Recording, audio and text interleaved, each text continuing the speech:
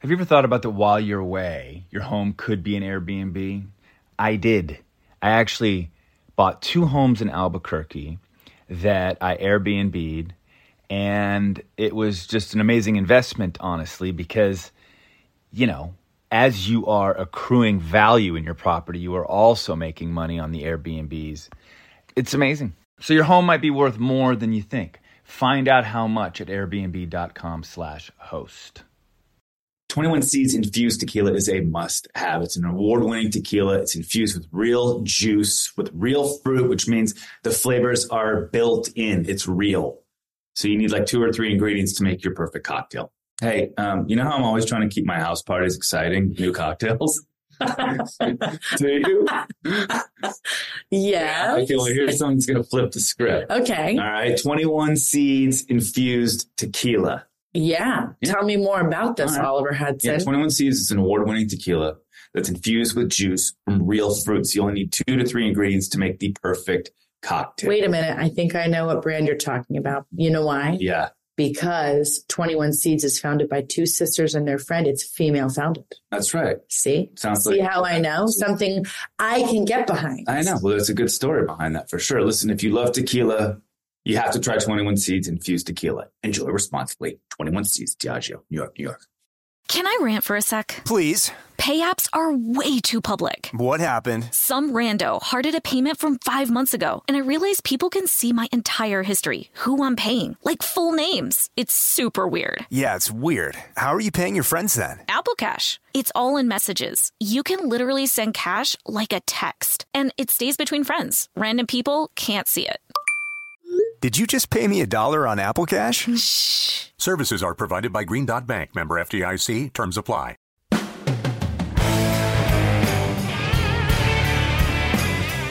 Hi, I'm Kate Hudson. And my name is Oliver Hudson. We wanted to do something that highlighted our relationship. And what it's like to be siblings.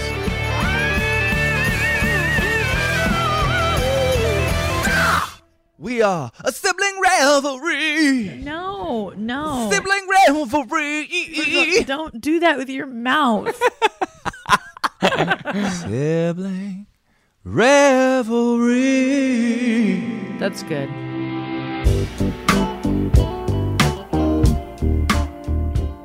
Hello, Kate. Hi, Oliver. What word rhymes with block? Chalk. No, Tony Hawk. This was an extreme treat for me. Tony Hawk was an idol of mine. I grew up skating in the 80s. You know, for him to come on the show, especially with his brother, Steve, who, by the way, is a badass himself, was such a treat for me. And I know it was for you and for the children's in our lives, the cousins, because they are skating now as well. It was just a very happy day for the Hudson family, for sure. It was really, really special. Tony Hawk is a legend. And, you know, when you get to interview someone like that and really get into their life and be there with their sibling. And I love watching, especially in athletes.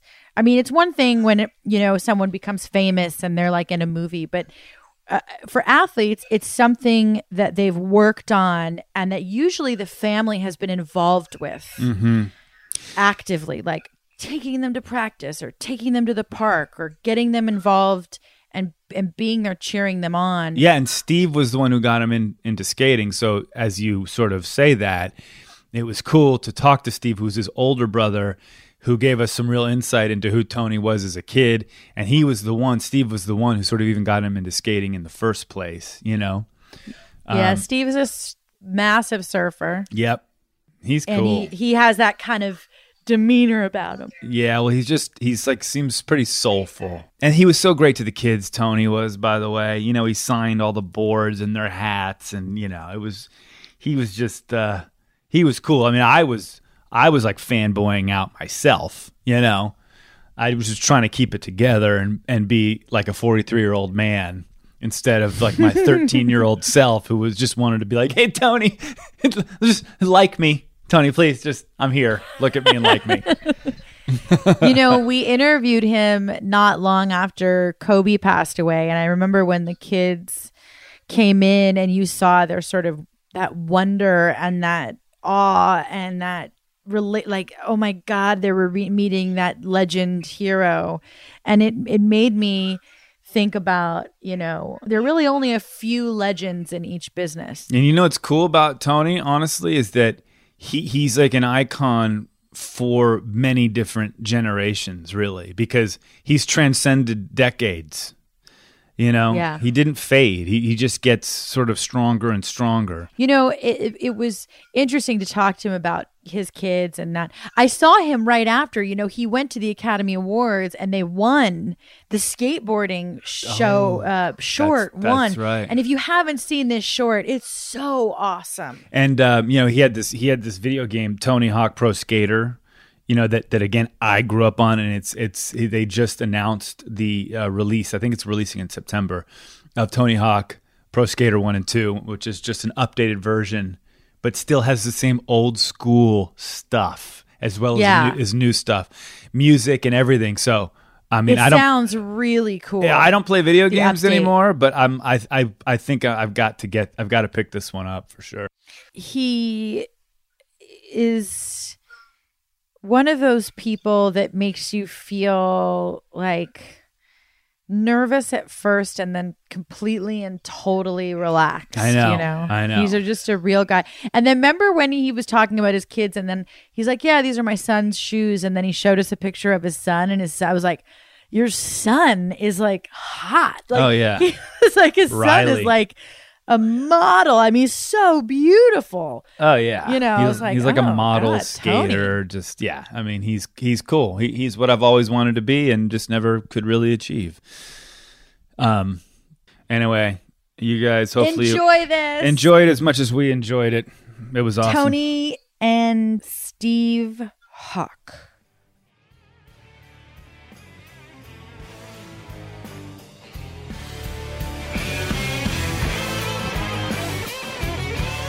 I'm so happy you guys are here. Dude, this is bucket list for me. This is the best. Yeah, this is super cool. We always start with kind of the beginning and how you guys grew up.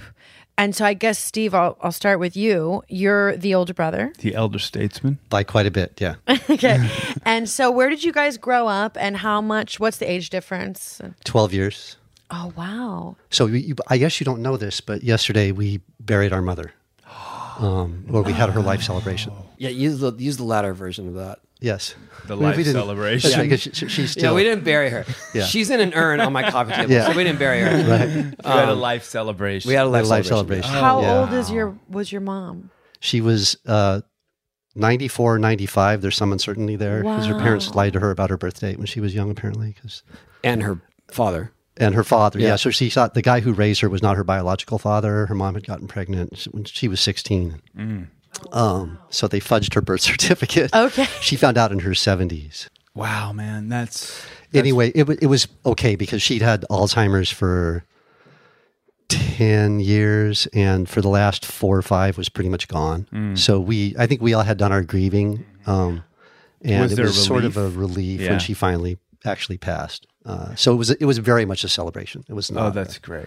It was a beautiful thing. Still hard. And all these Mike McGill was there, Steve Caballero was there, all the great skaters. Rodney Mullen, Lester Kasai, Ken Staub. Lester Kasai, yeah. Wow. Ken Park. She was really, truly, I mean, one of the reasons why all these skaters came was she was, just had this incredibly generous spirit and was so understanding and tolerant of everybody. So Tony was skating, had all these guys coming through with mohawks, and there'd be 12 of them sleeping on the floor, and she fed them all.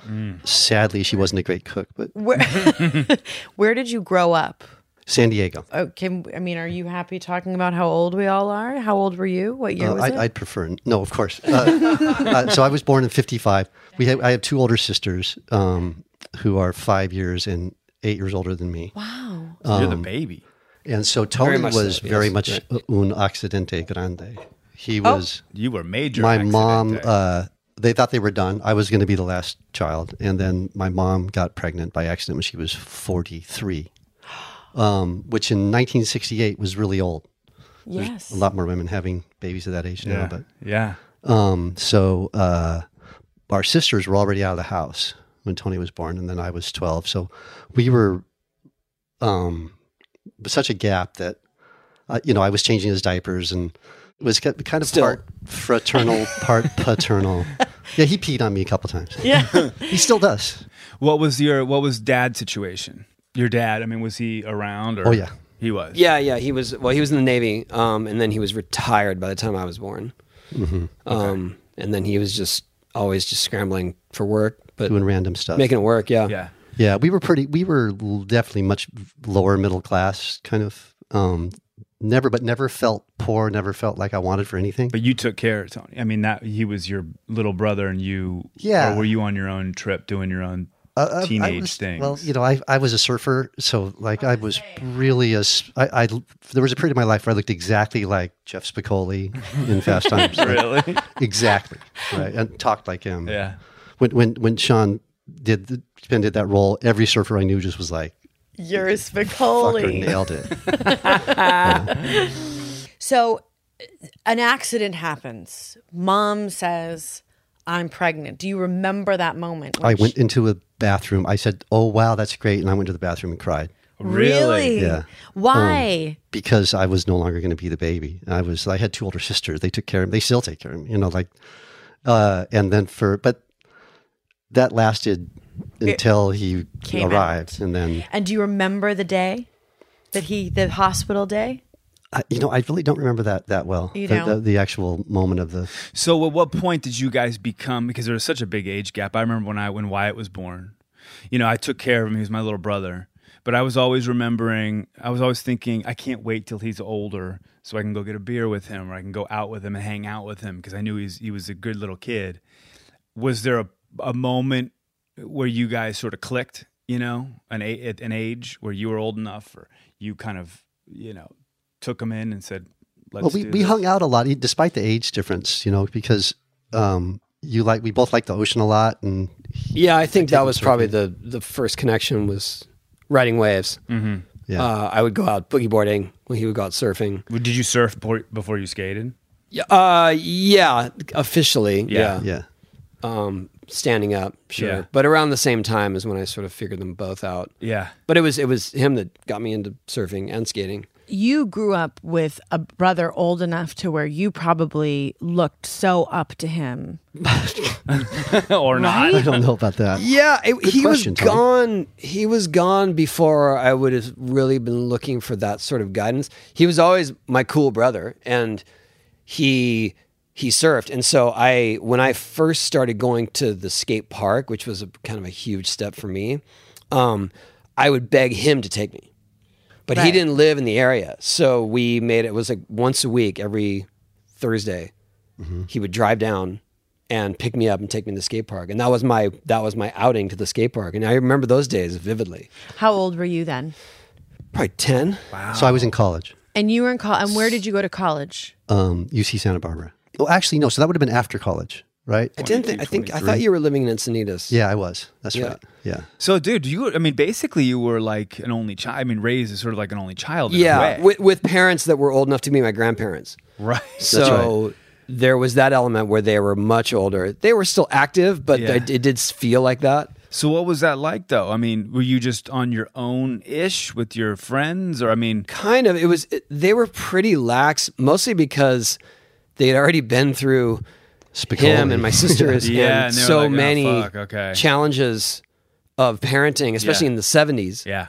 And so when I came along, they were just like, just keep him busy. Right. Just go. Like, whatever. And so I was in baseball and basketball. And then when I found skating, they were like, thank God. All that energy is going to be going that direction. Yeah. But the other thing that's really important to know about our dad especially was whatever we did, he was all in and supporting it. So he would take me surfing at 5 a.m. and sit in the car. He'd take me to surf contests. My sister, our younger older sister, Pat, was a rock and roll singer, and he managed her band. He built her equipment. He would take her to her gigs. And then when Tony was 12, they moved to a new neighborhood. My dad actually was president of the Little League, and midway through the season, Tony said, "Dad, I want to just skate. So quit the team." Our dad said, "Fine, whatever you want to do. Quit the team and but stayed on as the president of the Little League to finish out the year, and then went off to create the California Amateur Skateboard League, which is still in existence. Your dad Wow. Yeah. Yeah. And then the National Skateboard Association. Because he saw this lack of organization and this group of kids that were passionate about it, that he thought it was really positive, and he's like, why is there no competition series? Why is there no organization for these kids? And it's because skating was at a lull and all the parks were starting to dry or close up, and any of the competition series that were happening had just long been gone because there were no sponsors to support them. So your dad was really the first entrepreneurial spirit of skateboarding, and you just sort of carried that on. I don't really, know about money. I mean, it was all nonprofit. It was all nonprofit. yeah. But I mean, just in terms of his mind, like thinking about how you can create new opportunities for young skaters. Yeah, I never thought he thought of it that it was going to be some lucrative thing for anyone. He just saw it as Little League, where it's like these kids want to play, and no one is helping them get it together. It's interesting, though, you guys have sort of followed in his footsteps a little bit, right? I mean, with your foundations and what you're doing and creating parks, aren't you building... Yeah, public skate parks public and skate low-income parks areas, and stuff, yeah. I definitely, that was inspired by my dad's support, but the reason behind that, the main reason behind that is because I got very lucky in that where we lived in North County, San Diego, was near one of the last skate parks in the U.S. And I didn't really consider that at the time. I was just like, oh, skate park's open, we're going. Mm-hmm. And that was my home away from home. That's where I spent all my time and where I found my crew, where I really formed my skate style and my tricks. And so that was never lost on me how lucky I was to have that facility. Mm-hmm. And I wanted to provide, when I finally had some sense of influence, I wanted to provide that same opportunity to kids all around the world, but not because I wanted them to be pro skaters, just because I want them to have a place to feel a sense of belonging. How old were you when you were forming your crew and you were like down there all the time and you got your little... from age, we moved when I was 13, so from age 13 to 17. And did those boys sort of stay with you the whole time? I mean, are these are they some of the great skaters that we all know? A lot of them were there yesterday at our mom's. That's what I mean. Yeah, but not Del Mar locals. There are a few that became successful professionals. A lot of them are just running a lot of them are running the skate industry. Mm-hmm. The manager of the skate park went on to become one of the most renowned skate photographers and started a magazine. Trans World Skateboarding is still one of the most legendary photographers. So there's all these people that were there. So other people started skate companies, and they're behind the scenes. But the local, they were just really creative. Like, I just loved the crew. They were super creative, and I at one point figured out, before I could drive, I figured out which bus route from my school went closest to the skate park, and that's the one I took after school every day. What was it? Like, what was it about skating that was like, oh shit, this is it?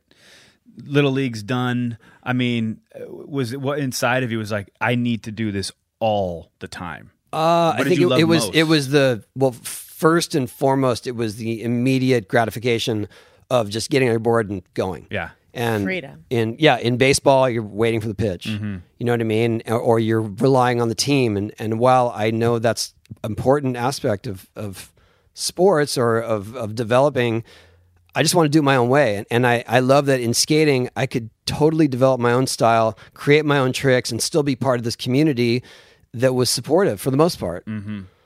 And I thought that, and they were just cool. I just, I love the music that surrounded the place, and people looked different, and they thought differently. And I kind of realized at some point, like, I don't care about top 40 music or mainstream sports.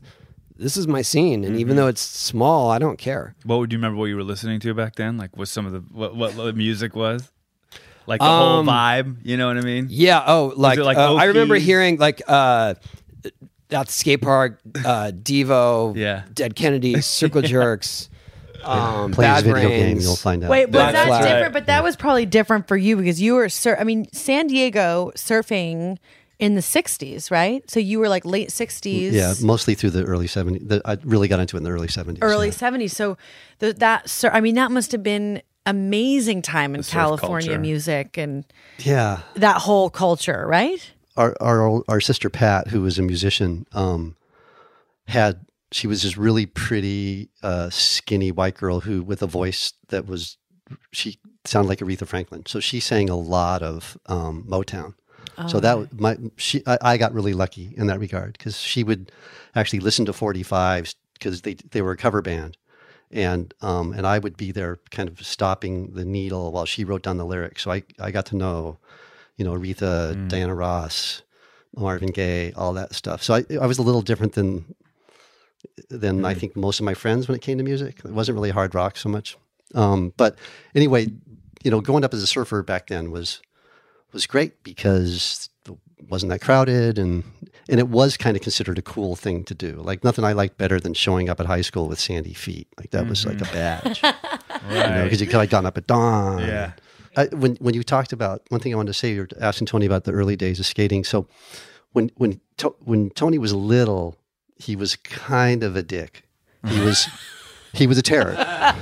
He was. Yeah, got kicked out of a preschool. Definitely, I was just difficult. I was super. I mean, I've been diagnosed probably with all kinds of issues, ADD, or they just said you were hyper. He's hyperactive. Yeah. He's hyper. Yeah. And so I just always was determined to get my way and keep going. And keep was going. stubborn. Yeah, and just at the stubborn. cost of. But from my everything. point of view, as an older brother, when he started getting good at skating, and not just getting like recognition, but making tricks that were really hard and satisfying his own desires, he just turned into a different person. Like skateboarding transformed you into the coolest kid because you were like, you got that out of your system.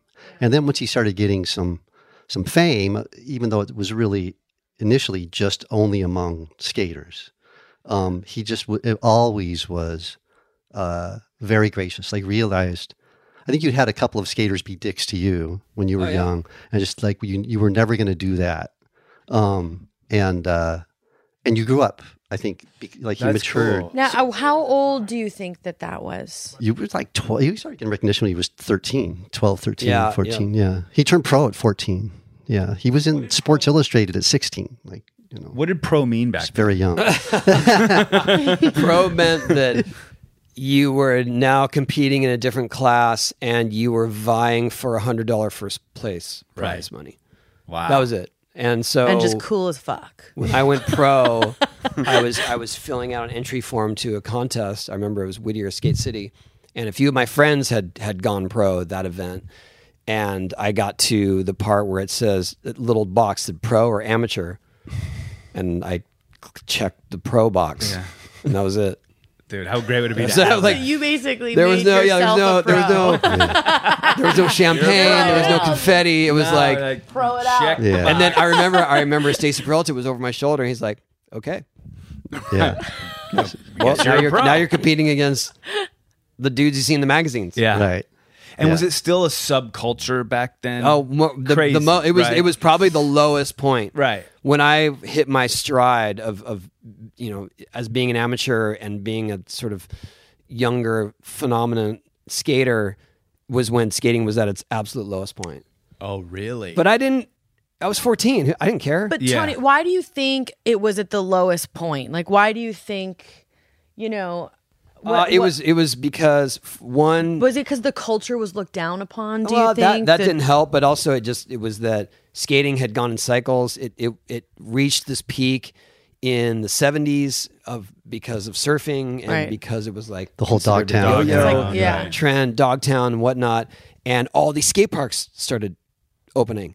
And then the skate parks lost their insurance because liability was crazy and people were getting hurt. And so skate parks started dying. And with the skate parks dying, skating just took a downturn. Like it This just was wasn't before cool street anymore. skating. And street skating came into play. So around the years of 1980 to 85, 84, 85, were it's sort of this evolution where if you wanted to really skate, you had to work for it. You had to build your own ramps. You had to find the other skaters in your area or drive across the country to go find them. And so there was this hardcore crew, but they were evolving skating so much that it was hard to ignore. Where people started doing big aerials and flips and 540 spins and things like that. And so then it re-emerged. A lot of the reason it re-emerged was Back to the Future. Yes. In 1985. Bobby Z, Zemeckis. Well, that's when I started skating. That's right, because of he was on the back. Wait, him holding the car, the bumper. That's on the all back. I did. I was like, I'm going to find cars and just hold on to bumpers of cars and go 100 miles an hour. I remember. I mean, some of the first pictures we have of me is on like a Powell Peralta, like, doing like, posing. Because everybody was, all the kids. I gotta learn that move, by the way. Teach me that one. By the way, try that was one. quite the quite the hood You'll ornament. never get it, stance right Tony. there. It is. The Hudson special. That's my Indy Kate Hudson. Totally. The 80s was like, I mean, it was like skateboard, everything. It just blew up. Yeah. Mm-hmm. So That then was there was 85. a big resurgence in, say, 86 to sort of 90. Mm-hmm. And then again, skate parks came up and again they closed. And then that's when street skating really took off. Okay. Because if you wanted to skate, people figured out that you could sort of use the urban landscape as a skate park. Because in the early 80s, when people weren't, they just build ramps. That's all they knew. Build ramps to emulate pools. That's what we skate. But then when the 90s took off, it was like street skating is all the rage because there's no cost of entry. Yeah. And video played a big role in it too. Skate videos. Yeah, because that was part of it. I mean, everyone Right. was filming everything back then and putting it. I mean, I don't know where you'd have to. Yeah, buy well, that was VHS when tapes. we shifted from relying on your competitive results to be recognized. Yeah. So then it became, well, what's the new video? Who's The got new the best Bones Brigade part? videos Yeah. coming out. What are the new tricks? And you didn't have to compete to make a living or to be a name. You could just put out awesome videos. And when did the board style change to sort of the trick board? You know what I mean? That, Right like, around then. that early Around 90s. early Yeah. 90s.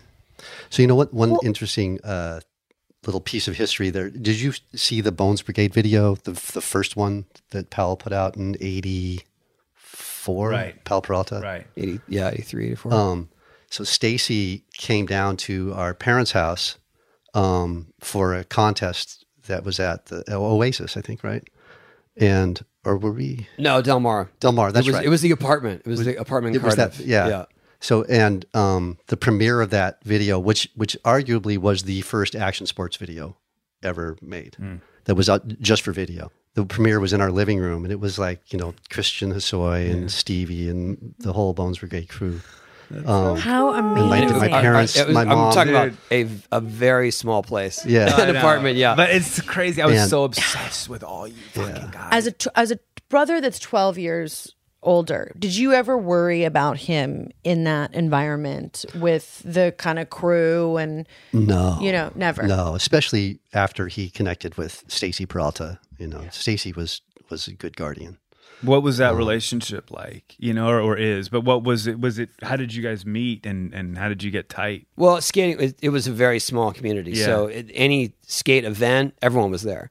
And they usually moved around mostly in the skate parks of Southern California, Del Mar, Upland, Whittier, what else? Marina. Big O, Marina Del Rey. Yeah. So it was just kind of like everyone was there. And then at one point, I remember distinctly Stacy asking me, I was sponsored by Dogtown at the time. That was my first sponsor. And he sat next to me at Upland and said, how's Dogtown treating you? And I was just like, good. I don't know. How are they supposed to treat me? They give me skateboards. That seems good to me. Right. And it was at that moment where I thought, was he actually inquiring, like that he'd be interested? You know what I mean? To me, it was this major deal. And then like 6 months later, he called our house. Back then, long distance phone call. Right. Stacy Peralta's calling. Right. And he said, "Hey, Tony, I heard Dogtown went out of business." And I said, "Oh, that's why I haven't gotten any skateboards from them in the last month or so." And he said, "Oh, I'd like you to come up to Marina and talk about riding for Powell." And then, even then, 1981, Powell team was the top. Like that was the elite. Bones Brigade. Mm-hmm. They had Cab. They had Ray Bones. They had McGill. They had Rodney. It was just like, they were, and it was just like, he wants to talk to me? Wow. And it was a shock because my style of skating was kind of mostly made fun of during that time. Why? because I was smaller and I figured out how to ollie into my aerials, so that was the only way I could get any height out of the pool. Right. Everyone else just used their weight and their speed. Yeah. And I didn't have the weight, so I just figured out how I could do these aerials by sort of ollieing into the air and then grabbing my board. And everyone said that was cheating because he ollies and then he can just grab his board wherever. And I was like, that's the point. Right. That's it. And he saw something in that. He saw that was progressive. Right. When very few people did. And so I just was like, he also saw your determination and your resilience, and sure, but it's the idea that he was even interested. Yeah. But there's a funny story about Marina Del Rey, because Marina was the hub of the Dogtown skaters. Right. Even then, that was where you would catch those guys, where you'd catch Jay Adams, and you would catch Tony Alva and Eddie Alguera and Cesar Peralta. And so we were there one time, and I was practicing for a contest, and all of a sudden, I was 12, I guess, then. Yeah. And all of a sudden, all these hardcore punkers started coming into the park and just sort of filling it in where you suddenly couldn't skate these bowls. And I remember Steve looking at me, he's like, we gotta go. We gotta get out of here. I don't know what's going on, but we should leave. And so we left, and we found out later they were having a Circle Jerks concert. Mm-hmm. And I mean, if you're a fan of punk rock, you'll know that all the punkers standing in the bowl is the cover to Circle Jerks Group Sex. Wow. Oh no! It was that night. No, and you left. Wow. Well, well, you thought it was going to get killed. I know. We missed the probably show. were going to get killed. You probably were going to get killed. My fault. I was the only surfer-looking dude in the whole place. Oh, really? Yeah, and also, from my perspective, like, I liked the music, but all I wanted to do was skate. So I was more annoyed that, like, why are these guys sitting in the bowl? Like, what the hell? So I was just like, let's leave. We can't even skate anymore. Oh my gosh! Now, did you see his determination? Did you know early on, even before he knew, that there was something special about the way he skated or his determination? Yeah, I remember really specifically one moment where it was at Oasis when you were trying to learn frontside rock and rolls on a little quarter pipe. My God, my kids are literally doing that right now. Oh God! And so I'm pretty sure I was living down there. No, so you would have been how old? 9. Frontside rocks, yeah. It would have 11, been 10. I was home. I was home from college, and our mom had said, "Go get Tony. He's at Oasis. We're gonna have dinner in like 20 minutes." So I sat there for 45 minutes, going, "Tony, we got to go." And he was like, "I'm gonna make this. I'm gonna make this," and was falling. And that's a pretty scary thing to come into the first time, right? You were all bloody, especially with a 12-inch wide board at the time, because we didn't know any better. And crying, like literally, like half make it, and then pulled one. This like calmness swept over him, and he was like, "Okay, we can go now." That still happens. Were you cautious, or were you just a charger, like fucking eat shit and get I wasn't back up? afraid to get hurt, but I wasn't throwing caution in the wind. Mm-hmm. Yeah. I was very calculated. You were in terms of what I thought was possible and what I was capable of. I wasn't afraid to just fling my body up and try it. Right. But I kind of knew the steps of what I was trying to create. Mm-hmm. And I got hurt plenty of times along the way. Like I've had over 20 concussions for sure. You know that famous sequence when he made the 900 at the X Games? Yeah. We just watched that with the boys. But that came with hundreds of attempts prior to that. Yeah. Right. So but that face he had when he was climbing up the stairs every time on the ramp before was exactly the face he had when he was 10 trying that frontside rock. Like it was the same guy. That must feel so, to be the observer of that. I mean, when you have the kind of drive, it just exists, right? I suppose I guess I have a better perspective on it, having children and seeing how they have all different versions of that. And so I can see it where it's funny you say like one of your kids is more daring, but the other one is actually better. Mm-hmm. And between my wife and I, we have 6 kids total, but at one point we had 4 teenage boys that were all skating together, and it was funny because my youngest of them would try anything. He doesn't care. Nutty. He's nuts. Like he's really nuts. But he would not. He would not take the back time. There is like nodding. But he would not take the time to learn the foundational skills that he needed to really do these things. So he would drop in on the absolute biggest ramp that anyone had at the time, but not know what to do on the other side. Right. And just like slam into the next wall. Like He would bug on a windshield. slide down giant ramps when he was like 2. Yeah. Really? And then the Just, other like, kids drop in on are his all, butt. Oh my God. are all learning and actually are better. Yeah. You know, in terms of their how well rounded they are, but they're not that daring. And they would all say, "Oh, Keegan's so good." I'm like, "You guys, Keegan's not that good. He's not. He's just crazy." You know, you guys have a healthy balance, and some of them had an unhealthy balance the other direction. Right. Where it's like you have everything it takes to do this. You just won't. Did you have do to it. Did you push them at all? Sure, yeah, absolutely. And the irony is that my oldest son, who was older than all of them, had the perfect mix of that. Yeah. So he was my first son, and so I just thought that's how he's got what I have. Yeah. Like he's determined, but he knows his limits and he knows what he's capable of. And I was like, so that's how all kids are, I Yeah. guess. And then these other kids came along. I was like, oh no, that's not how they are. But you did push your older kids, or the ones sure. who Well, aren't. I just push them into what I think they want to do. Right. And every once in a while, they'll ask me, please teach me how to do a disaster. And so Yeah. I will go do that. Yeah. Other times I just give them pointers along the way, or I see them eyeing something up and I tell them the best approach to it. Mm-hmm. And it usually works, but sometimes it's just like, you're not really going to commit to that. Right. You know, I have to just tell them like, Yeah. you can't just think the board's going to do it. Right. You have to participate in this thing.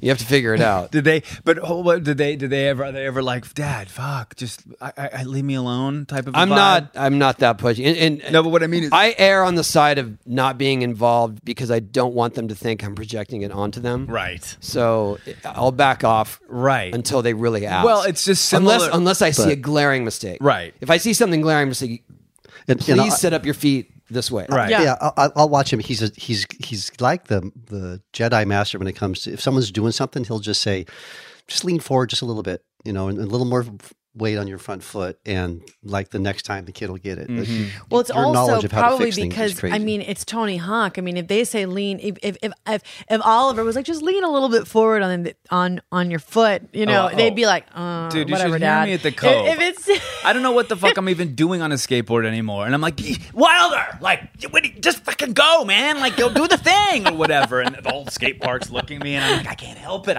I've got this problem where I'm just like, I know you can do it. Just fucking do it.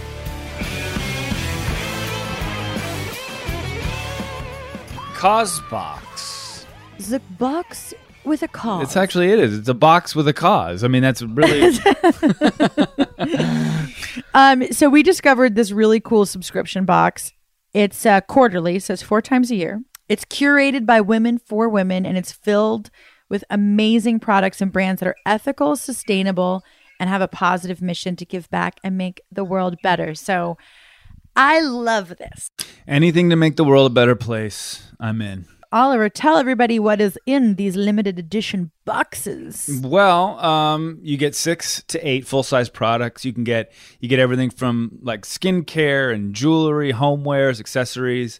The last 4 boxes sold out within days, which I can believe because you get over $250 worth of products for only $50. There's a bento box duffel bag, and then you have the jade roller, which, by the way, I have a jade roller. Okay, it's in my freezer right now, and I know this is it's curated by women for women, but I do use a jade roller once every 2 months, pretty much. I should probably use it a little bit more than that. It comes with an exclusive magazine. So the magazine tells you the story about just each product, what's behind it, and informative about what you're getting inside the box. They just launched their summer box. I'm excited to get mine. I know. I'm excited for you to get yours. And I'm excited for Erin to get hers. And I'm sure I'll probably pick through it and find things that are good for me, So one of the things that I love is that it's a present. I mean, you're opening it. It's exciting. It's delivered right to your door. The best part is that, of course, we got our listeners an exclusive discount. You go to www.causebox.com/sibling and use the code sibling and get your first box for 30% off. As in, you can get your first box worth over $250 for less than $39 and free shipping. So go check out Causebox right now. I can tell you secondhand because my wife got it that you're going to love. America, hashtag could use a beer. Could use a beer. I like this hashtag. That's Me too. clever, Kors. I like it. It is true. God, I could use a beer. I could use a beer right now. I mean, there's a lot of people who could hashtag could use a beer right now for sure. Coors Light knows that the beer won't fix the current state of the world, right? But it can refresh us to keep pressing on. So go to @Coors Light on Twitter. This is cool. And nominate a friend or a loved one that deserves a 6-pack. I love this. I love the give back. I love that. It's mountain cold refreshment, and guess what? It's made to chill. If you're made to chill, drink a Coors Light. Oliver loves doing that, by the way. He loves that end. Do it again, Ollie. Do it again. Coors Light mountain cold refreshment, made to chill. If you like to chill, you drink a Coors Light. So we are going to ask that everyone needs to please celebrate responsibly, and Coors Brewing Company, Golden, Colorado, would like to tell you the same. Must be 21 years or older. Beer purchase required. Valid in select states only. Offer value varies by state. 4/28 to 6/1/2020. Up to $1 million in redemptions. Rebate sent via PayPal. Void where prohibited. See bit.ly/CL rules for details. So there's 4 of you all together. 2 boys, 2 girls. And what is the closeness factor? Who's the closest? We're all really close. But I would say that Tony and I are closer than Pat and Lenore are closer because they're the age thing part of it. And also because we're... And just interests. Yeah. Yeah, I mean, he still is heavily into surfing. I mean, you were the editor of a surfing magazine, is that right? Yeah. Surfer Mag, surfing magazine. Yeah. So, I mean, that's pretty awesome. Yeah. How did that was that kind of a happen? dream job. That's amazing. So, Did you travel everywhere? I signed off on a lot of trips. Yeah. But when I was actually editing, it was a pretty busy job, so I looked at a lot of great photos from all around the world. But when I was there, I didn't travel a lot. I have traveled a lot to surf, but it actually not for the magazine that much. Oh, right. I did a couple of choice trips. Right.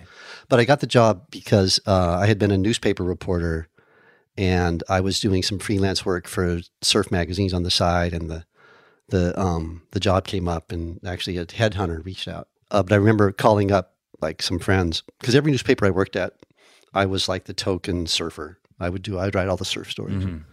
You're like, ask. And I called up a friend and said, dude, I just got like the dream job. And he said, what, like editor or surfer or something? As a matter of fact. Yes. Yeah, exactly. Now, how many kids do you have? I have 2. And then how many kids do the sisters have?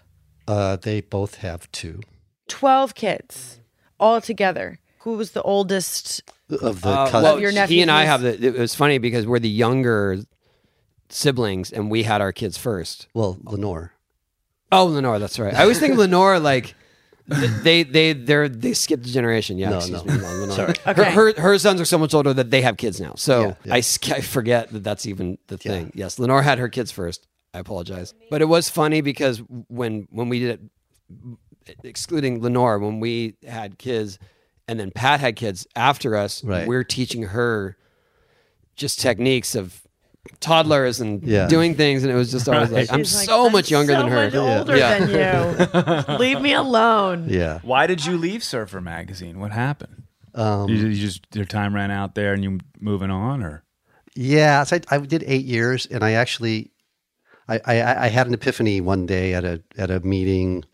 We were planning our annual North Shore issue because we would always go to the North Shore of Oahu, and I had at my house, and I had all our writers and photographers around the table, and I just thought, I don't care that much about how good this issue is because I've done it like this will be the 8th time, and I suddenly had this vision of myself as like this kind of bald guy with a baby ponytail, in my 40s, trying to surf to the Groms, and I just said, I got to do something else. I gotta go actually surf. Yeah.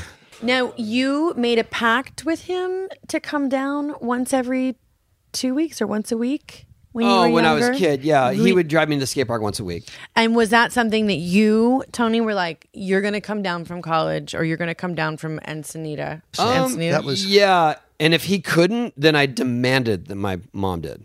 Yeah. And she was working, so it was not easy. Yeah. And what'd your mom do? She was a secretary at a high school, and then she became a night school teacher at a college.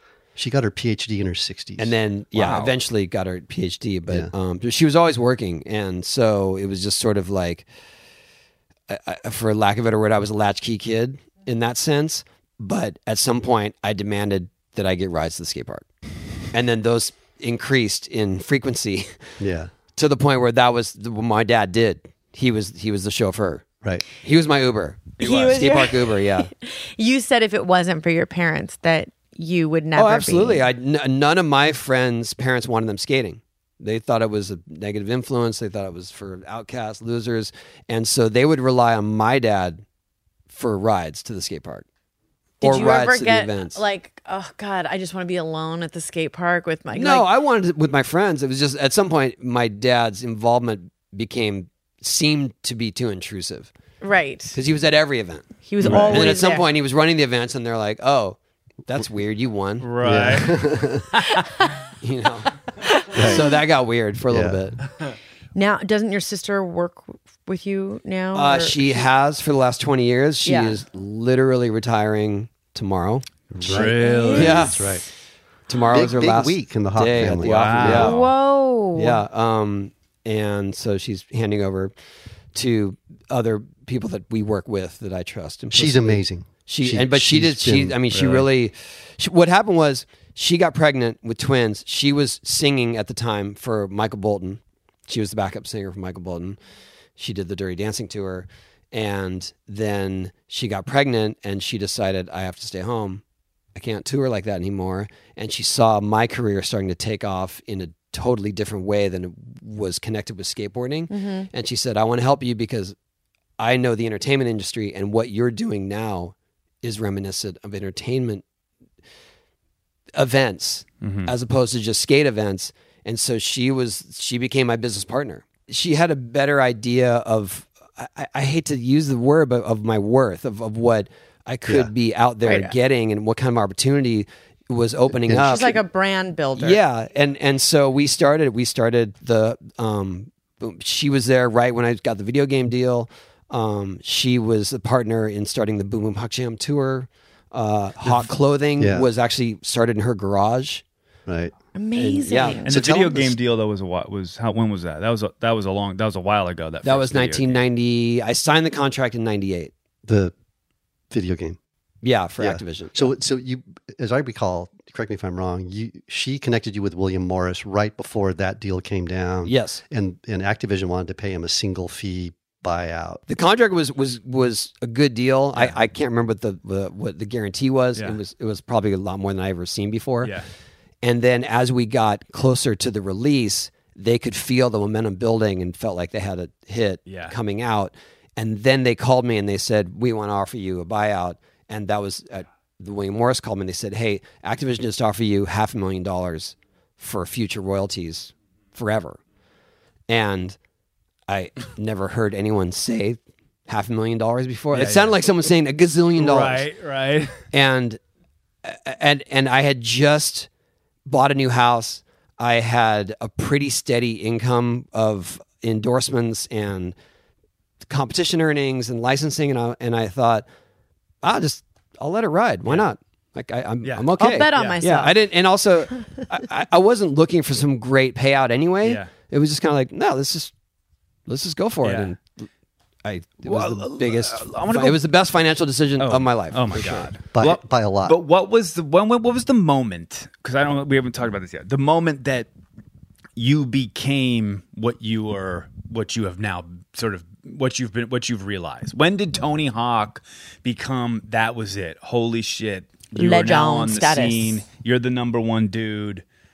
You know what I mean? You become a brand, so to speak. Well, I guess I had name recognition carried over from the 80s with my skate career. But then the mainstream. When it went into the 90s, when they started the X Games, it was sort of like I was the name that people already knew, so they were sort of focusing on that. Got it. But I was still improving, so I did well in all the contests.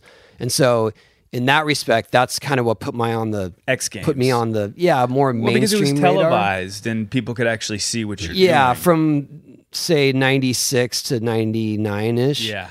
And then 1999 was the year that I made the first 900 at the X Games, and our game was released just a couple months later, which was total coincidence. I mean, it was like the perfect storm. Yeah. And not long after that is when I noticed the shift of recognition that was way beyond anything I ever imagined, where people were stopping me on the street, the airports. Bro, Tony Hawk Pro Skater, 900. It got crazy. How was that for you? Did you indifferent? Did you like it, hate it? It was fun. It just felt strange to me because I had already lived through this wave of success that I thought was massive in the 80s. And then all of a sudden it was on this different scale where I was doing Letterman and Jimmy Kimmel. And that's crazy. I was in, you know what I mean? Yeah. I was in People magazine. How old were you when I was first 31? Hit like that? And so then it felt like, aren't I old? Right. You know what I mean? Like right. At that point in skateboarding, if you were past your mid-20s, it was over for you. Because there was no living to be made. People see me now and they get confused because they're like, oh, he's so old. And I was like, I was old when you found out about me.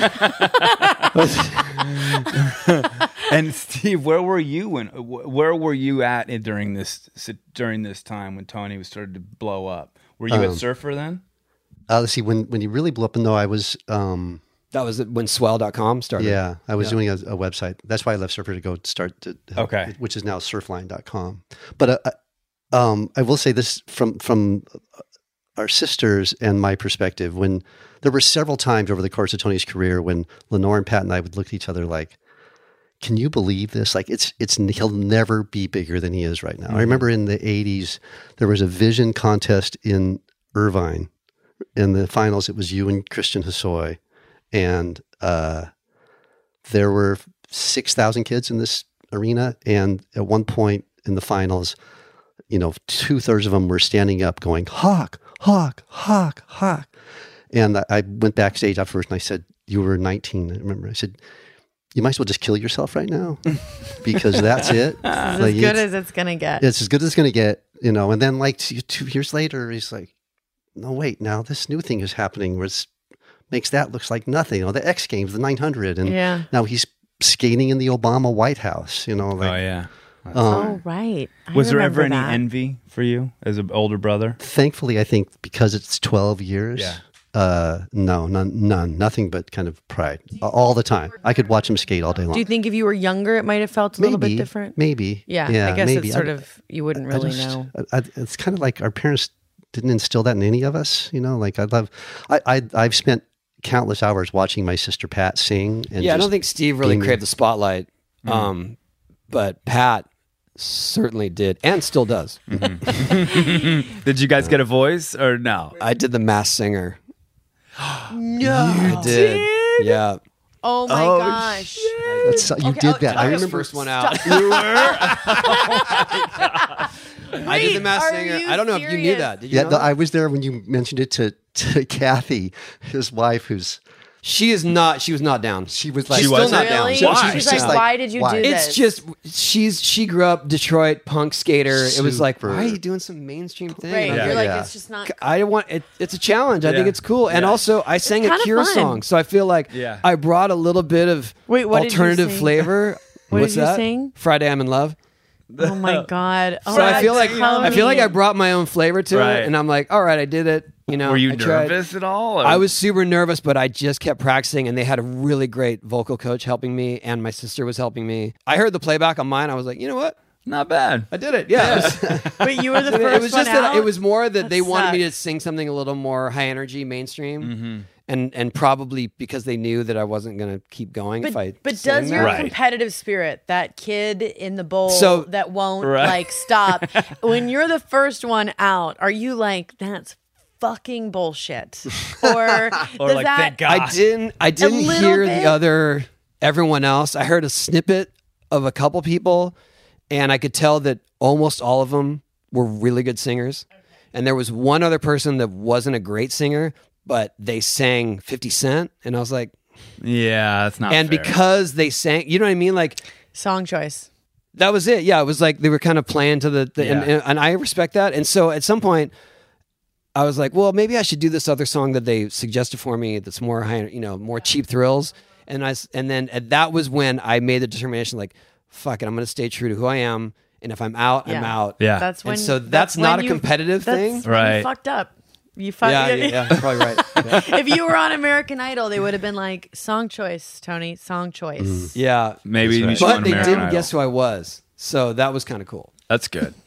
That's good. They thought I was either That's so Dave funny. Grohl or Travis Barker, and I was like, well, that's cool because they both sing. Yeah, those are cool. Wow. I was camping this last weekend, actually, which was great. But I will say it was nice to get home because I went from a pad on the ground to my incredible Helix mattress that I have put on my bed, the Luxe Midnight. Helix Sleep, they have a quiz that takes 2 minutes. You complete it. It matches your body type and sleep preferences to the perfect mattress for you. Mm-hmm. Yeah, no, if you like your mattresses like really soft or firm, you sleep on your side or on your back or your stomach, or you sleep really hot. With Helix, there's a specific mattress for each and everybody's unique taste. A lot of people are having a hard time sleeping, and a mattress and how it supports you does help you sleep. And right now, I think more than ever, we should be creating a really nice environment if you can. Yeah, but your bed is your sanctuary. Like at night, I can speak from experience, and you can as well. I mean, you have kids and it's crazy and you're putting them to bed and you're doing this and you're doing that. And when you can actually sort of get in bed and let everything go, you want that moment, and you want that moment to be perfect. And a mattress is part of that moment. If you've got the shitty mattress, it's not going to be the same. You don't need to take Oliver's word for it, because Helix was actually awarded #1 best overall mattress pick of 2019 and 2020 by GQ and Wired magazine. So just go to helixsleep.com/sibling. You take their 2-minute sleep quiz. They'll match you to a customized mattress. They'll give you the best sleep of your life. They've got a 10-year warranty. You get to try it out for 100 nights, risk-free. And then they'll even pick it up for you if you don't love it. But you will. Helix is offering up to $200 off all mattress orders and 2 free pillows for our listeners at helixsleep.com/sibling. That's Helix, HELIX, sleep.com/sibling for up to $200 off. What is your main business at this point? What do you spend your days doing? Are there moments where you're like, I just want to get back in the bowl?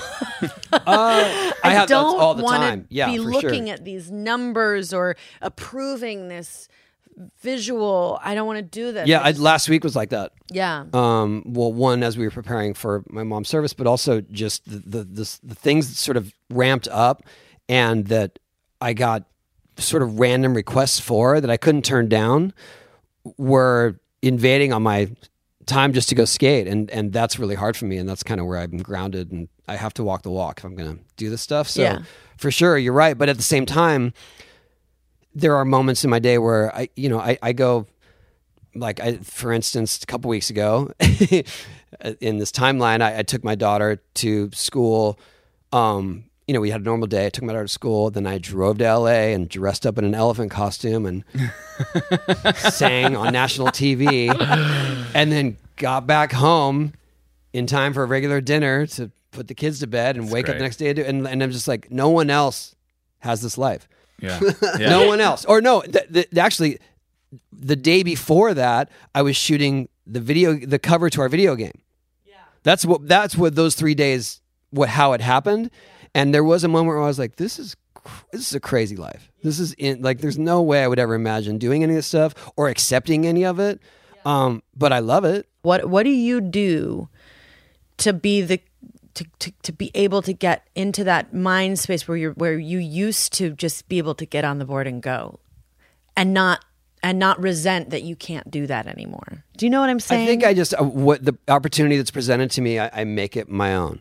Okay. And that's the best explanation. For instance, if I have some opportunities to do a promotion that involves social media or whatnot, I demand that it's my creative. It's in my own voice. And if you take it or leave it, because it has to be authentic. And then if they're agreeable to that, this is just one example, then I find that a fun challenge. How do I formulate this to make it represent what I do, but also be authentic and get whatever messaging they want it to, but that I believe in it. And that is a delicate balance, especially in skating. Like everyone wants to call you a sellout immediately. I mean, that is skating is the most hardcore activity, culture, lifestyle, whatever. And the people are quick to judge. Even now, can you be a sellout nowadays in skating or surfing? I mean, can you? There's less of that narrative, but every once in a while, someone will do it's just, see, for me, I saw the rise of skating. I saw the rise of the endorsements and how far they resonate. And then I saw people making choices or agreeing to do stuff that just didn't have integrity and didn't represent skateboarding very well. And I think those were my warning signs. And I made plenty of those mistakes, especially in the 80s. But luckily, there was no YouTube. Right.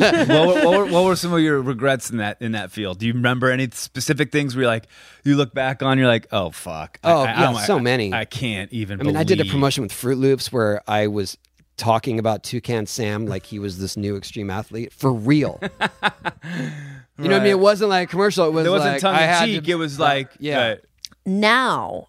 what is it that when you look at the life that you have lived to date, what is it that you now look forward to as the next step of your life together as siblings, all of you guys? I mean, everything is kind of a nice surprise. It's hard to say we're going towards some goal.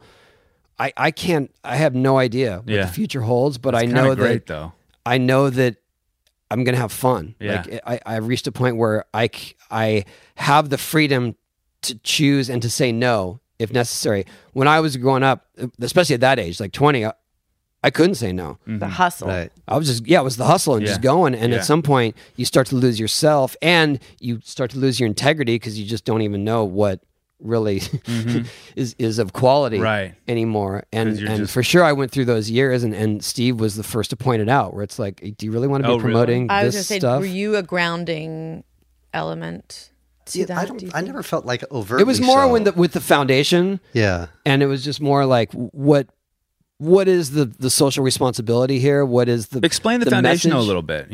Like what is the foundation? What are the goals of the foundation? What do you guys the do? mission statement is pretty simple. It's to promote and help finance public skate parks in low income areas within the United States. So it's domestic. And to date, we've helped to fund over 900 parks and given away close to $7 million. Wow. With the Ralph C. Wilson Moore. Yeah, it might be up to 8 or 9 now. That's right. Wow. But we very rarely fund entire parks. It's mostly the people will come in. Our maximum gift for a long time was $25,000, and a good skate park costs at least $400,000 or $500,000. But having a check from Tony Hawk Foundation would go a long ways to getting more money and keeping the things going. But we're right on the verge of, we just did a big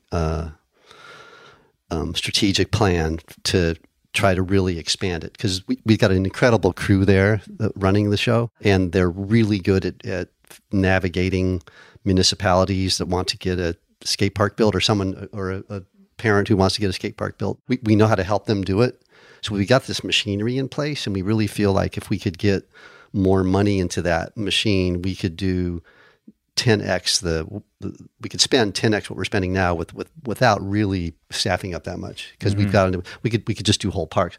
And what happened was this foundation, the thing that really was a light bulb moment for us was the Robert C. Wilson Foundation. Ralph C. Wilson, yeah. Yep. Ralph C. Wilson Foundation came to us and said, we want to give away a whole bunch of money in the Northeast, around the Buffalo, New York, Detroit area. and we want you to tell us where to put it. So we hired one staff guy. He's gone out there, and we're actually just funneling their money, but it's our machinery. This is so great. And because there's nobody in the world who knows more about how to get a public skate park built than the three guys who work on the program side of the Tony Hawk Foundation. For sure, they know how to raise money. They know how to talk to city councils.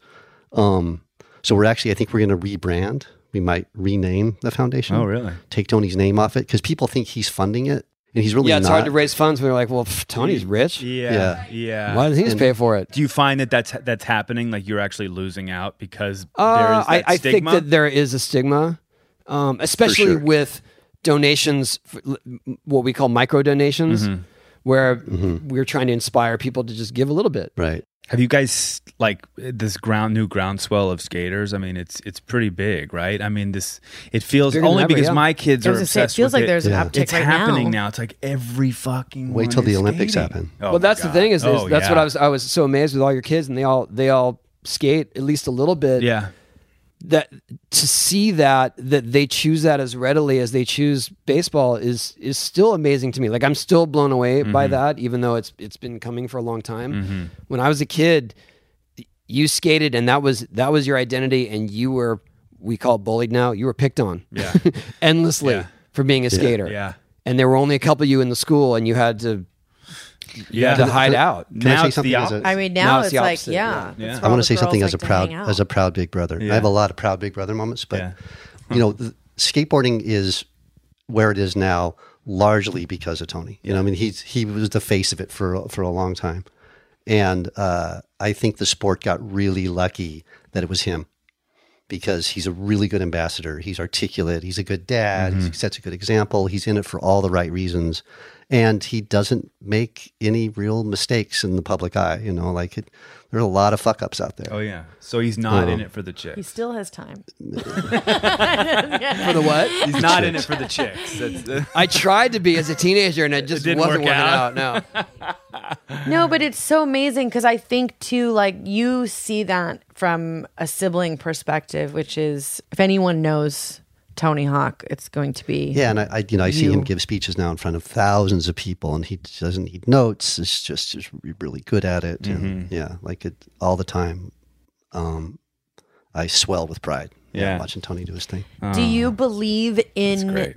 Like, I wish Kate did that for me. I mean, I really do. But. Do you believe in divine, divinity, like that things are meant to be what they're meant to be?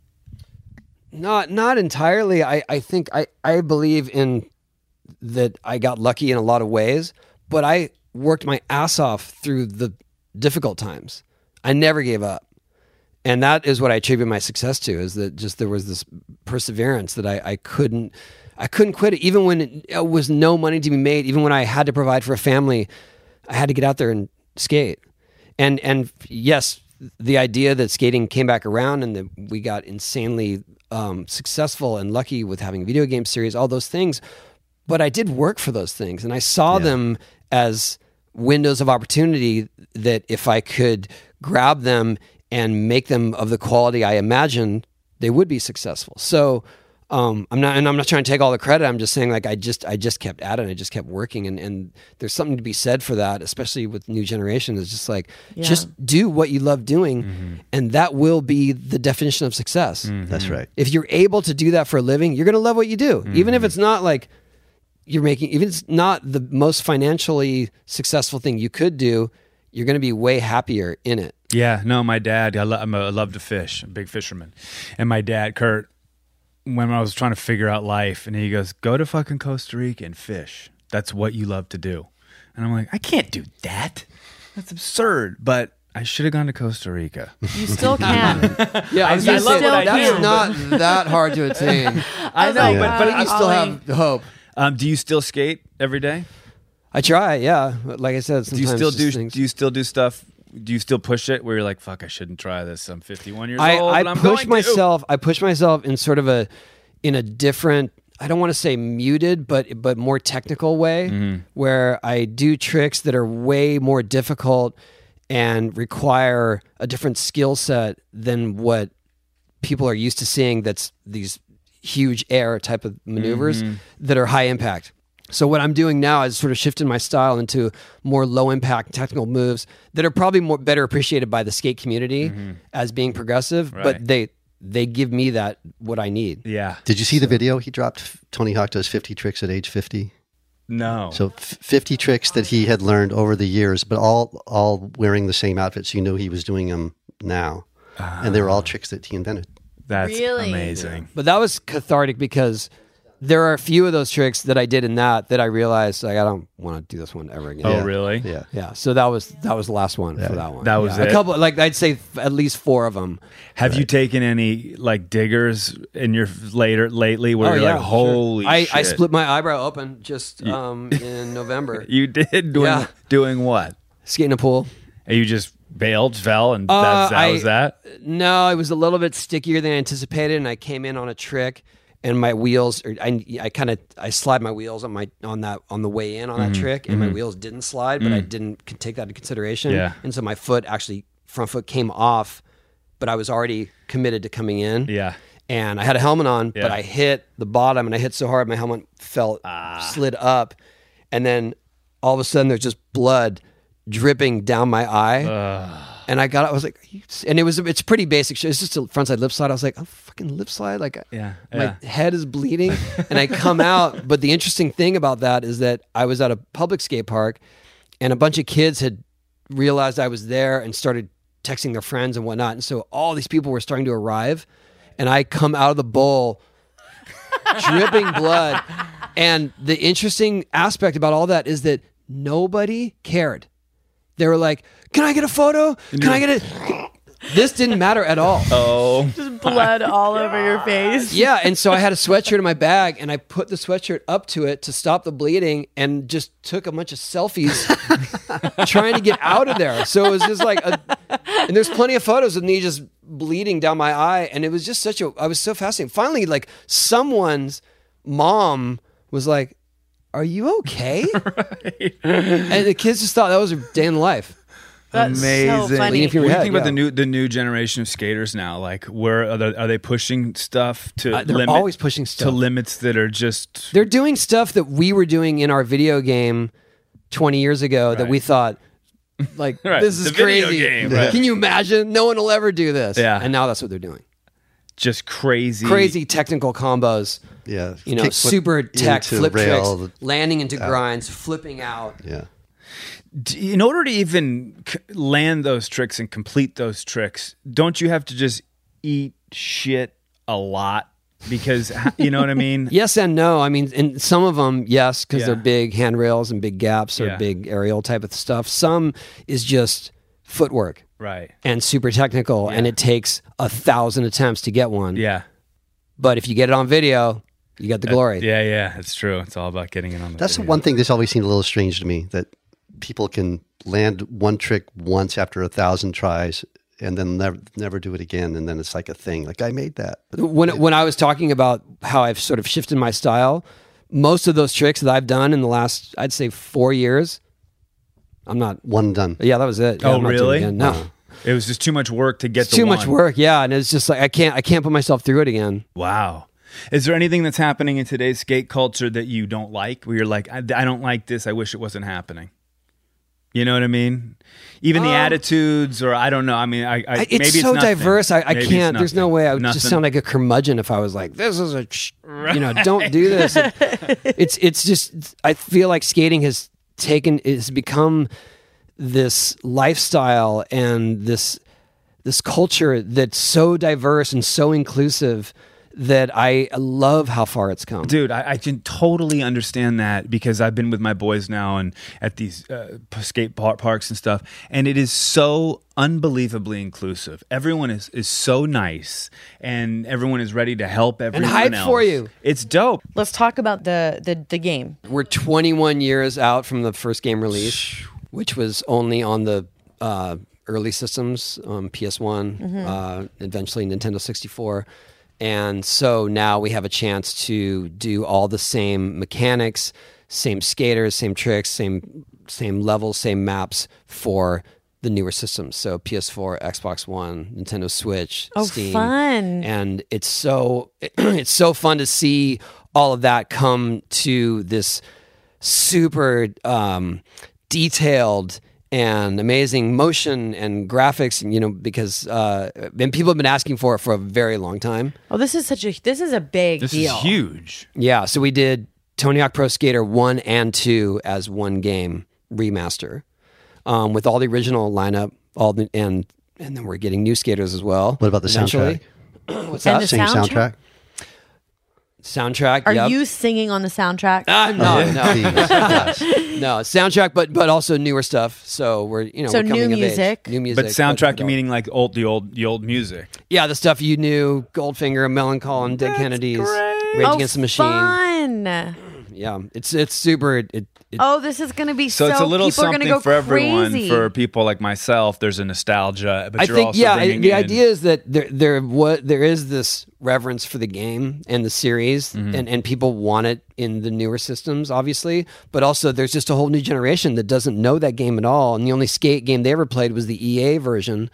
And so they're going to get to experience what this is like. Yeah, my kids have games just on their mobile devices where it's just like a skateboard. Right. It looks True like a skate. Yeah, exactly. And they do little kick flips and So I'm really excited to bring THPS to this new generation. Yeah. And we have Vicarious Visions is just the exact right group to do it. Let's do our speed round. Okay, one word to describe the other.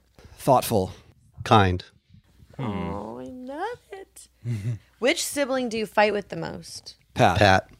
I want to meet Pat. Why is that? Why? I mean, she's just Okay, It's just a force. I'll tell you a story about Pat.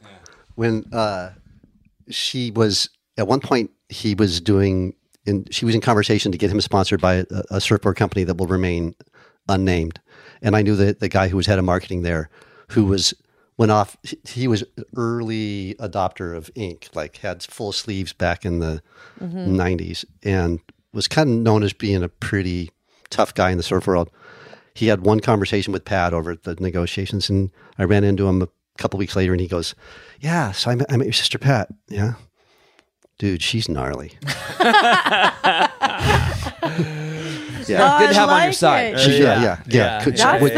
She would take a bullet for him. So I mean, that's who you want running shit. Yeah. I But mean, she does. I am the one. Well, when we were in business together, I had the one to keep her in check too. So she doesn't hold, but she speaks her mind. Right. And you'd love her. To pull back She's on the great. reins. I have a feeling. Okay, who's more adventurous? Wow. I think when, that's when a it comes to tie. wilderness, me. Really? He's surfed Alaska. He's surfed the Antarctic. Yeah. But he's crazier. He's jumped between 2 4-story buildings on a skateboard. He's did a full loop. Oh, I just had anxiety. How far for apart both were the of you buildings? guys? 16 feet. Really? Yeah, in downtown LA. Yeah. No net. The thing that surprised more, not that I did it, but that we got permission to do it. Yeah. Who's more spontaneous? Tony. Yeah. I'm sure. down. Yeah. Competitive. I have. I feel like that was my whole. That was my brand growing up. So if I'm playing a game, I want to win. My wife won't play Scrabble with me because I get what she calls Scrabble jaw going. Oh, just like tense up. Yeah. Okay, which sibling would you call to bail you out of jail? Pat, because she could probably talk her way out of bail. Yeah. Well, it depends. Okay, how big is the bail? Oh, there you go. Now I see what's happening. Who's better at making decisions? I don't know. Tony. Tony. Who's better? Tony. I can be pretty wishy-washy. I'm better at making decisions quickly. Okay. Who's better taste in music? That's all. I got my original taste in music from Steve, so I'm going to go with him. He brought me to my first concert, which was the Cars, and at Sports Arena. At the Sports That's Arena, the best. he was on my shoulders. Who's more laid back? I'm gonna say Steve. I think it's a tie. Oh wow. We're both pretty chill. Yeah, I'm pretty chill. Yeah.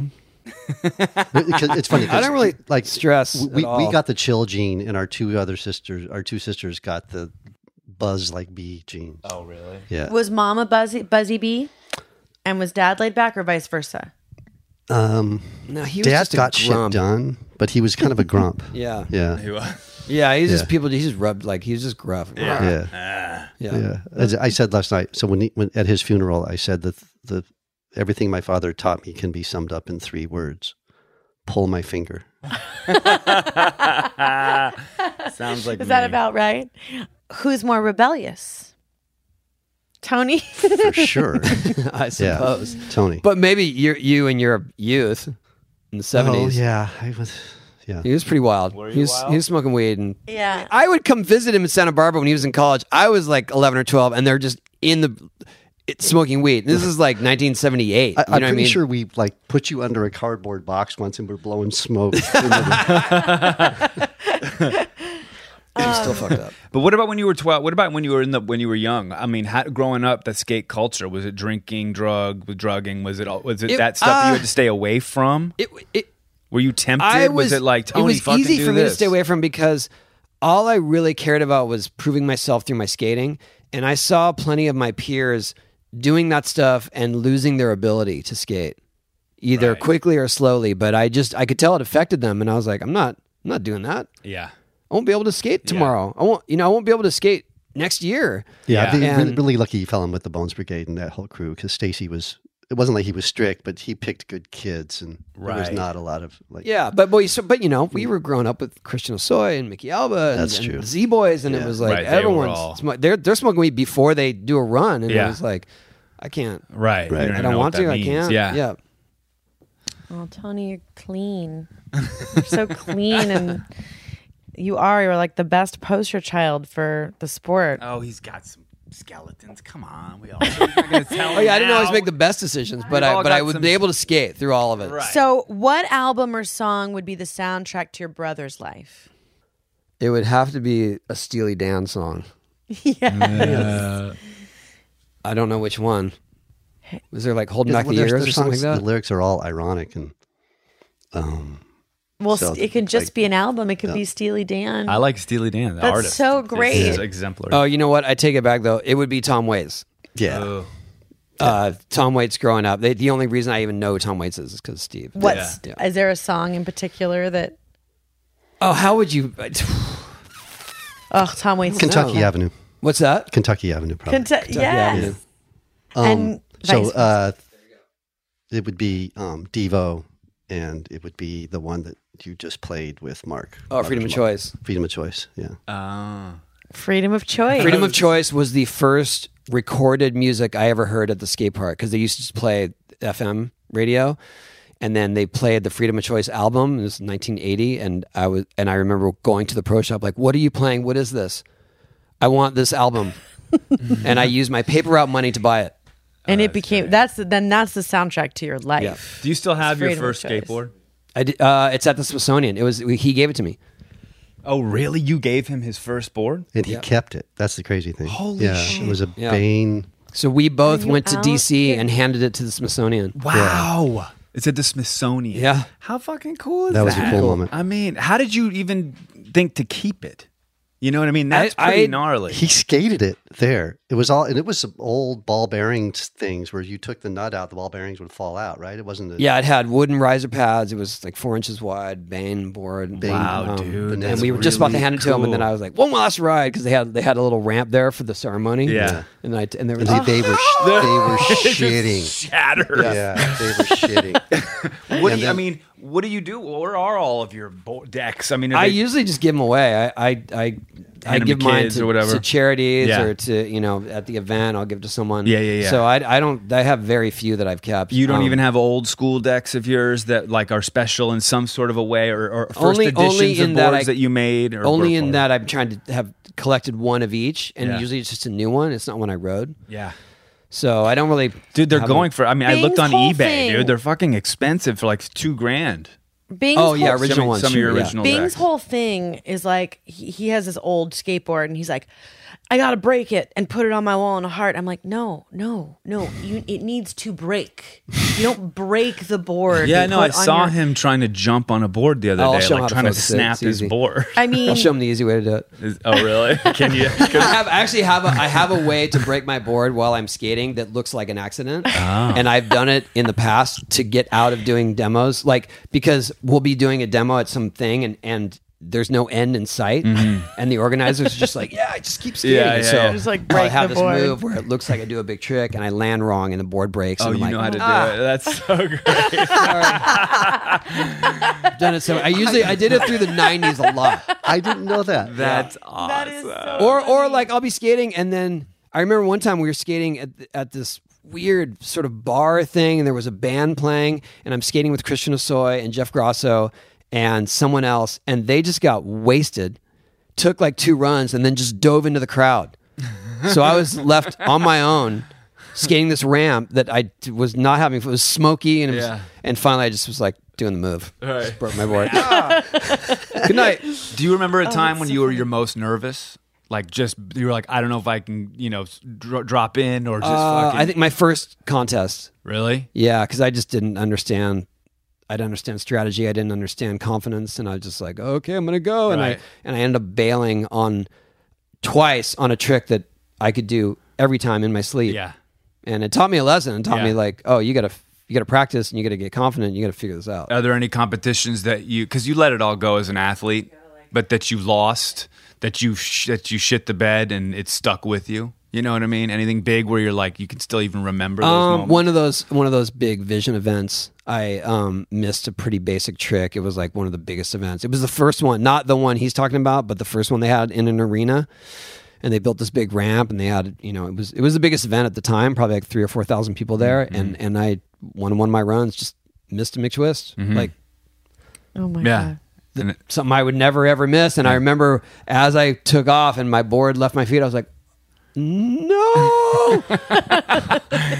So I ended up getting 4th place, and that was pretty disappointing at the time. Yeah. Okay, so if you were to cast your movie, it's the movie of your life, and you both are the main characters, who would you cast as your characters?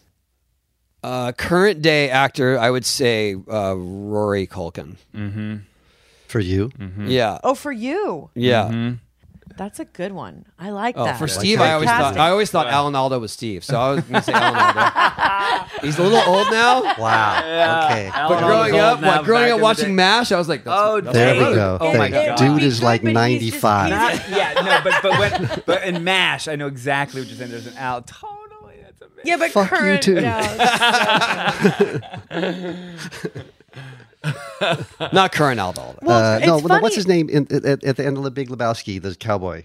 Sam Elliott. I get Sam Elliott. That's all I know. Sam Elliott's awesome. Yeah. And if we could just forego a time and space continuum, Right. I would say Anthony Michael Hall in his Weird Science days. That was me. That's really That good. was me for sure. That's really good. Or I'll take Sean Penn as Spicoli.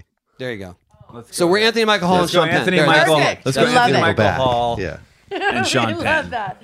Okay, now there's 2 parts to this question. One is, if you could alleviate something from your brother that you felt would expand his life, what would that be? And then the other question is, if you could have something of your brother, A quality. for yourself. What would you take?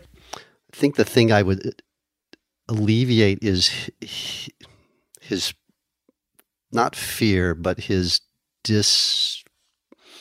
dislike of kind of hardcore, grueling outdoor adventure. Because I just did a boat trip to Alaska, surf trip that was one of the best surf trips I've ever had, and I tried to get him to go, and he wouldn't, because it was not comfortable living quarters, but it was just. This is his pitch. His pitch was, well, it's a converted fishing boat, and where they used to keep the fish, they've converted that into a sauna, and so you can hang your wetsuit there to dry.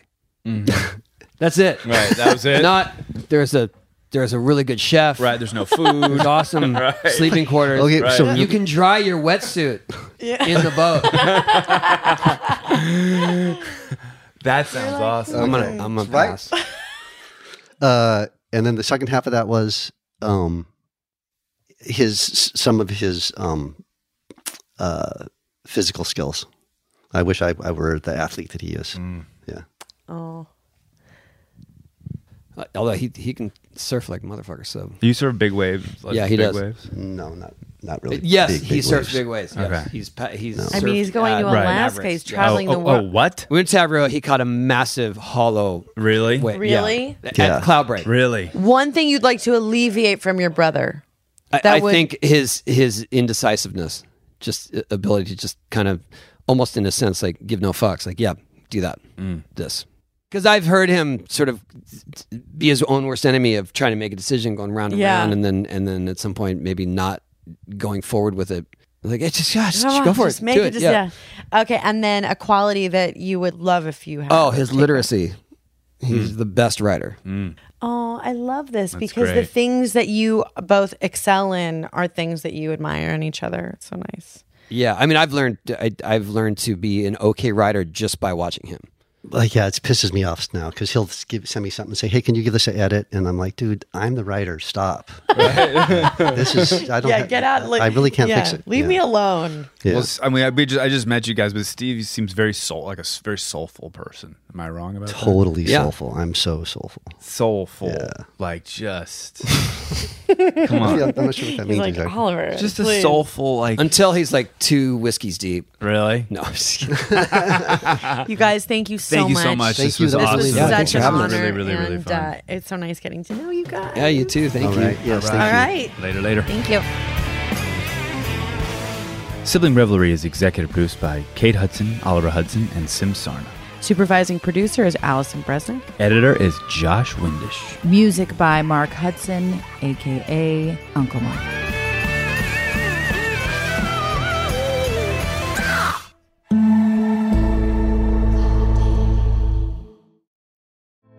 Hey girlfriends, it's me, Carol Fisher, back with another season of the global #1 podcast, The Girlfriends.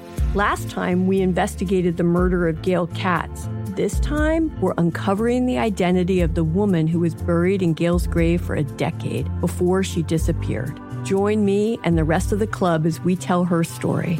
Listen to Season 2 of The Girlfriends, Our Lost Sister on the iHeartRadio app, Apple Podcasts, or wherever you get your podcasts.